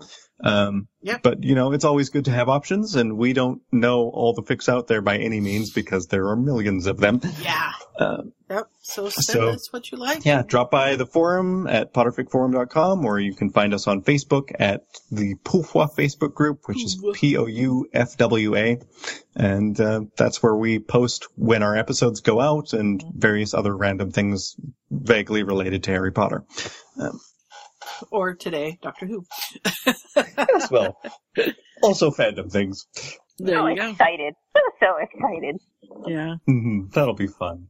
I have to catch up on the rest of this current series. I still haven't seen the last 3-4 episodes. I don't know. Yeah. And there's a Christmas one, obviously. Oh, yeah. Oh, speaking of the announcement, so, all the hype about everybody complaining about how the new Doctor's a woman, Merriam-Webster tweeted, Doctor does not have a gender. Yes. Yep. Doctor is not a gendered noun in English. Yep. Yeah. Yes. One of my other, I say friends, really, acquaintances I know because I watch them on online things. Mm-hmm. But they tweeted out, dictionary shade is best shade. Quoted that. That's fun. It is fun. And yeah, I think it'll be, regardless of what direction she takes it in, it'll be interesting to see some different stories. And, I hope there isn't half a season of, oh gosh, she's a woman, what to do? But I'm glad not. It seems to me, I was listening to the They have been today. setting it up. They've been to this, I think. So hopefully it'll all work out. And apparently the new writer is also the writer or one of the writers of Broadchurch, which is probably why he brought her in. The new showrunner is Chris Chibnall. Yeah. Yeah. And he's the runner for Broadchurch, or maybe still is. So they have a already good working relationship, and I really like her in Broadchurch. So I'm really looking. I don't think I've seen her. Is she in the first season? Yes, she's the mother of the boy that dies. Okay. She's just different hair color. Yes, I know. Because I didn't recognize who it was. I was like, guys, she looks familiar, but I have no clue. And then I sent Ryan a thing and said, hey, female doctor. And he's like, really? Did that just drop? And I said, yeah. And I sent him the name, and he went, oh, from Broadchurch. And I was like, so then I went back and looked at her, and I was like, yeah, Beth with blonde hair. Okay, that works. So, and you're right. She does remind me of Amy. Mm-hmm. Yeah. Especially the art that's posted from it, like, because that was sort of modeled after Helen Mirren a little bit. Yeah. And then. Oh, really? Yeah. Mm-hmm. Because she was one that, people were banding about would be fun as a doctor. Mm-hmm.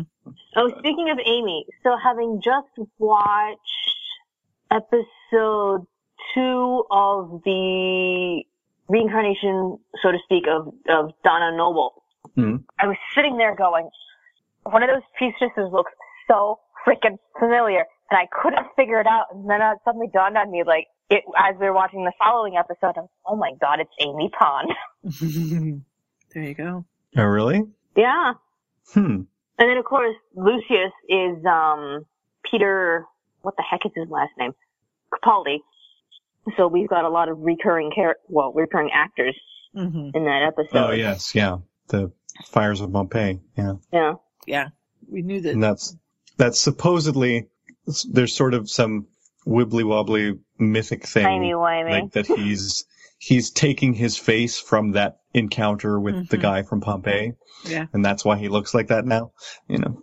But although Peter Capaldi also played a completely unrelated guy in Torchwood, so we're just sort of ignoring that, I guess. I thought he really came into himself once he started playing the guitar. He had fully embraced the Doctor, and I think he really did a good job. Yeah, I like the whatever that guy's name is. I can't say. And Nardole? Yeah, and I really liked Bill. Yeah, I have some vague ideas about what happens to her, but I haven't actually seen those. So, well, if you need a podcast to listen to, the Oodcast is quite wonderful. And this season they're doing 3 things that they like about each episode, and then 1 thing they don't like very much. So they're fairly short episodes. But the last one of this arc, they threw all that out the window and just chatted, and it was quite wonderful. So that's fun. But we should say good night, and I should go down and see if Mom got everything taped down before my brother got here. We have tried to end the podcast about 4 times, I think. That's always par for the course for us. So, you know, maybe some of this will get edited out, depending on how much Sue's feeling like doing that day.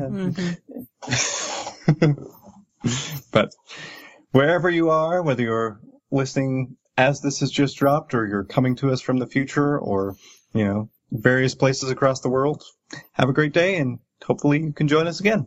Yeah. Good night. Night. Good night, everybody. There you go, folks. The last podcast of Season 8. We haven't started Season 9 yet, although we will endeavor to do that. We're looking into Fix Now. But as for now, the podcast will be on hiatus, at least until the new year, probably closer to summer. So we will hopefully talk to you again in the next season. Take care.